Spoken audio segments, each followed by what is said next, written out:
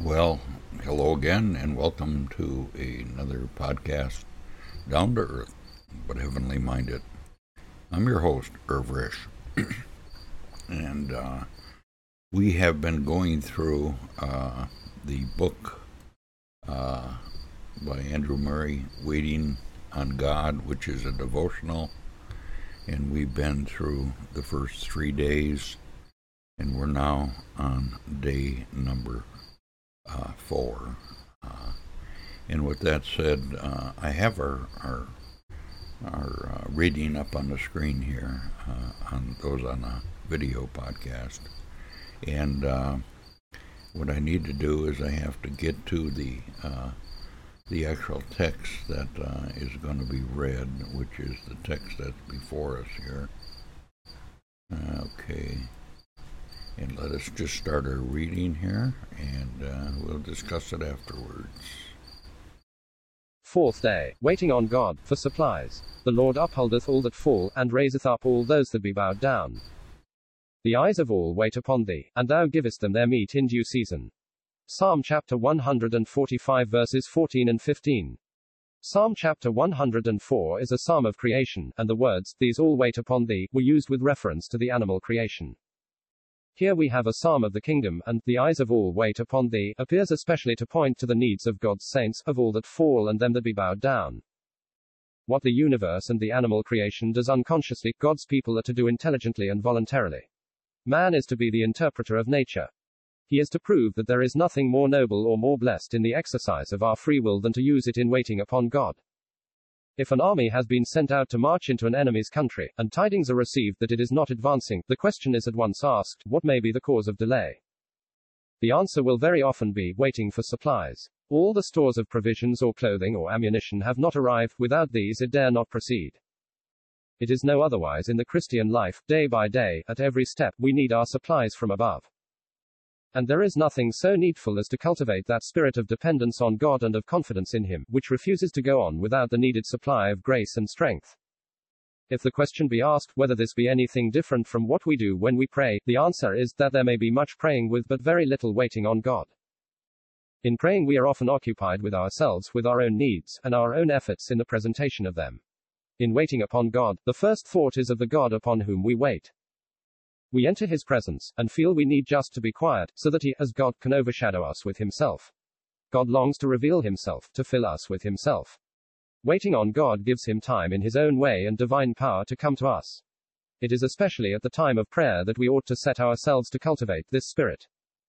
Before you pray, bow quietly before God, just to remember and realize who He is, how near He is, how certainly He can and will help. Just be still before Him, and allow His Holy Spirit to waken and stir up in your soul the childlike disposition of absolute dependence and confident expectation. Wait upon God as a living being, as the living God, who notices you, and is just longing to fill you with His salvation. Wait on God until you know you have met Him. Prayer will then become so different. And when you are praying, let there be intervals of silence, reverent stillness of soul, in which you yield yourself to God, in case He may have aught He wishes to teach you or to work in you. Waiting on Him will become the most blessed part of prayer, and the blessing thus obtained will be doubly precious as the fruit of such fellowship with the Holy One.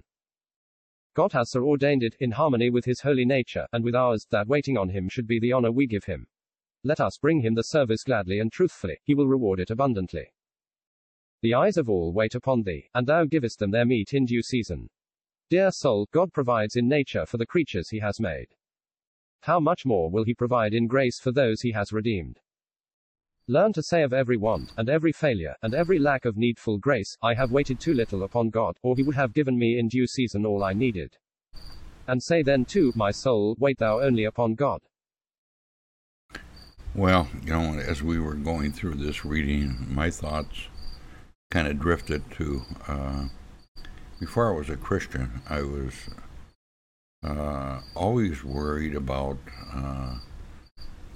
how the next bill was going to get paid. I mean, I raised 6 children, and times got tough sometimes, and of course I didn't know the Lord back then, the first 41 years of my life, and I totally depended on myself. I was kind of a very proud man that I had always provided for my family. And God had to knock that pride out of me. And he did that one day by taking everything away from me. I mean, literally everything was taken from me. I didn't even have any food in the house to feed the kids. We had some popcorn and a few things like that, but it was, I mean, we were down to the bare minimum. Not only that, is I had lost my job, and I threw a rod in my engine in my car, and it was, and I got evicted from a house. And I mean, literally, he took everything away from me. That's when I cried out to him. He did that for a reason. You know, he's always provided for me up until that point. But he had to make me realize that I am totally dependent upon God. And that's kind of where my thought was when we went through this. It says, for the supplies, the Lord upholds all that fall, and raises up all of that be bowed down. The eyes of all wait upon thee, and thou givest them their meat in due season. Well, I came to a point where I did get on my knees and I prayed, but it was a faithless prayer. I said, God, if you're out here, you're the only one that can help. I wasn't even sure if God existed, or if there was a God. Deep down, I think I realized there had been a God, but I didn't know him. But he answered that prayer in a mighty way. And the reason that I started seeking for God was the fact that he had answered that prayer. I wanted to know who the God was that could answer a prayer so mightily. I mean, he just turned things around in my life at that very moment. It was just miraculous. You'll have to listen to my testimony sometime. I have it out here online. It was Unshackled, by the way, from Pacific Garden Missions down in Chicago, Illinois. I sat down and wrote my whole testimony down, mailed it in, and they aired it in one of their shows. And I have a copy of it, and I posted it online. In fact, I'll maybe post a link to it in this broadcast, so you can listen to it if you want to. But anyway, I was thinking about how, we talked last time about how God provided for all the all the kingdom, the animal kingdoms and stuff. And he does provide for them. And, I was thinking of what he was talking about here about delaying and waiting on the Lord. There's so many times that we jump ahead of the Lord and try to do it in our own strength. And if we go back to King Saul's downfall was that he would not wait for God's anointed priest to offer an offering to God, and he took it upon himself to do it, which was in his place. He did not hold that office. He was not a prophet, priest, and a king. He was a king, and he did prophesy, but he was not a priest. The Lord Jesus Christ is the prophet, priest, and king.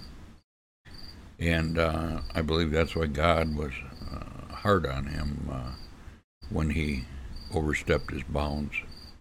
And how many times we do not wait on the Lord, and we go ahead of him. And truly, this is wrong. This is a sin.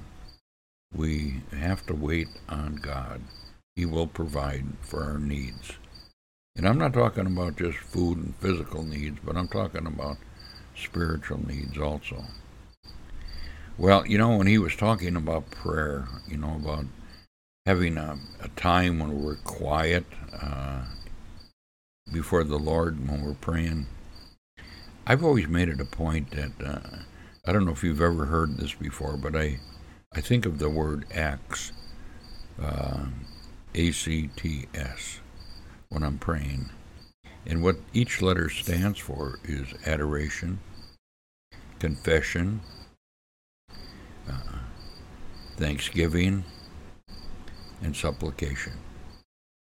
So if you think of those four things, and you start your prayer out with adoration, praise the Lord for what He's done and who He is, and then confess your sins, confess your faults before Him.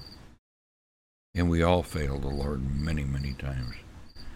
Take, for example, yesterday, I had to make a delivery to an older woman who was in a assisted living. I had picked up some supplies for her, and when I was walking up to deliver the things to her, she was going to meet me at the front door of the assisted living. And I parked in front, and some woman come running out and says, "Is that your vehicle? You got to move it." She didn't give me time to explain or anything that I was making a delivery. She just wanted me to move my vehicle. And I lost it. I hollered at her. That was not Christ-like. I was not waiting on the Lord. And it's things like that that we need to confess to the Lord. Right after it happened, I had this deep down feeling that I was not Christ-like, and I really did wrong. But the woman was gone. I couldn't apologize to her, but I definitely was at fault. I was not Christ-like. Well, when we go to the Lord in prayer, we have to confess things like this and other things in our lives. And then we have to be thankful for everything that we have and everything the Lord has given us. Not only physical needs, but also spiritual needs. And then I come to the point where I have to ask the Lord for things. Supplication, and that's what it means. To supply for my needs and for the needs of others and for the needs of the church. And I just pray for everybody I can think of, and sometimes my prayers are not very long, and I believe that's because of lack of faith. We don't really believe God is hearing us, and yet God hears every word we speak. He knows what we're going to say even before we say it. But then you might ask, well, why do we pray? Because God asked us to pray. And even the disciples, the apostles, asked the Lord to teach them to pray. And you know, when we think about the Lord's Prayer, you know, we always look at, you know, Our Father who art in heaven, hallowed be thy name. That's not really the Lord's Prayer. The Lord's Prayer is intercessory prayer in the Gospel of John, chapter 17. And that's where he prayed for us.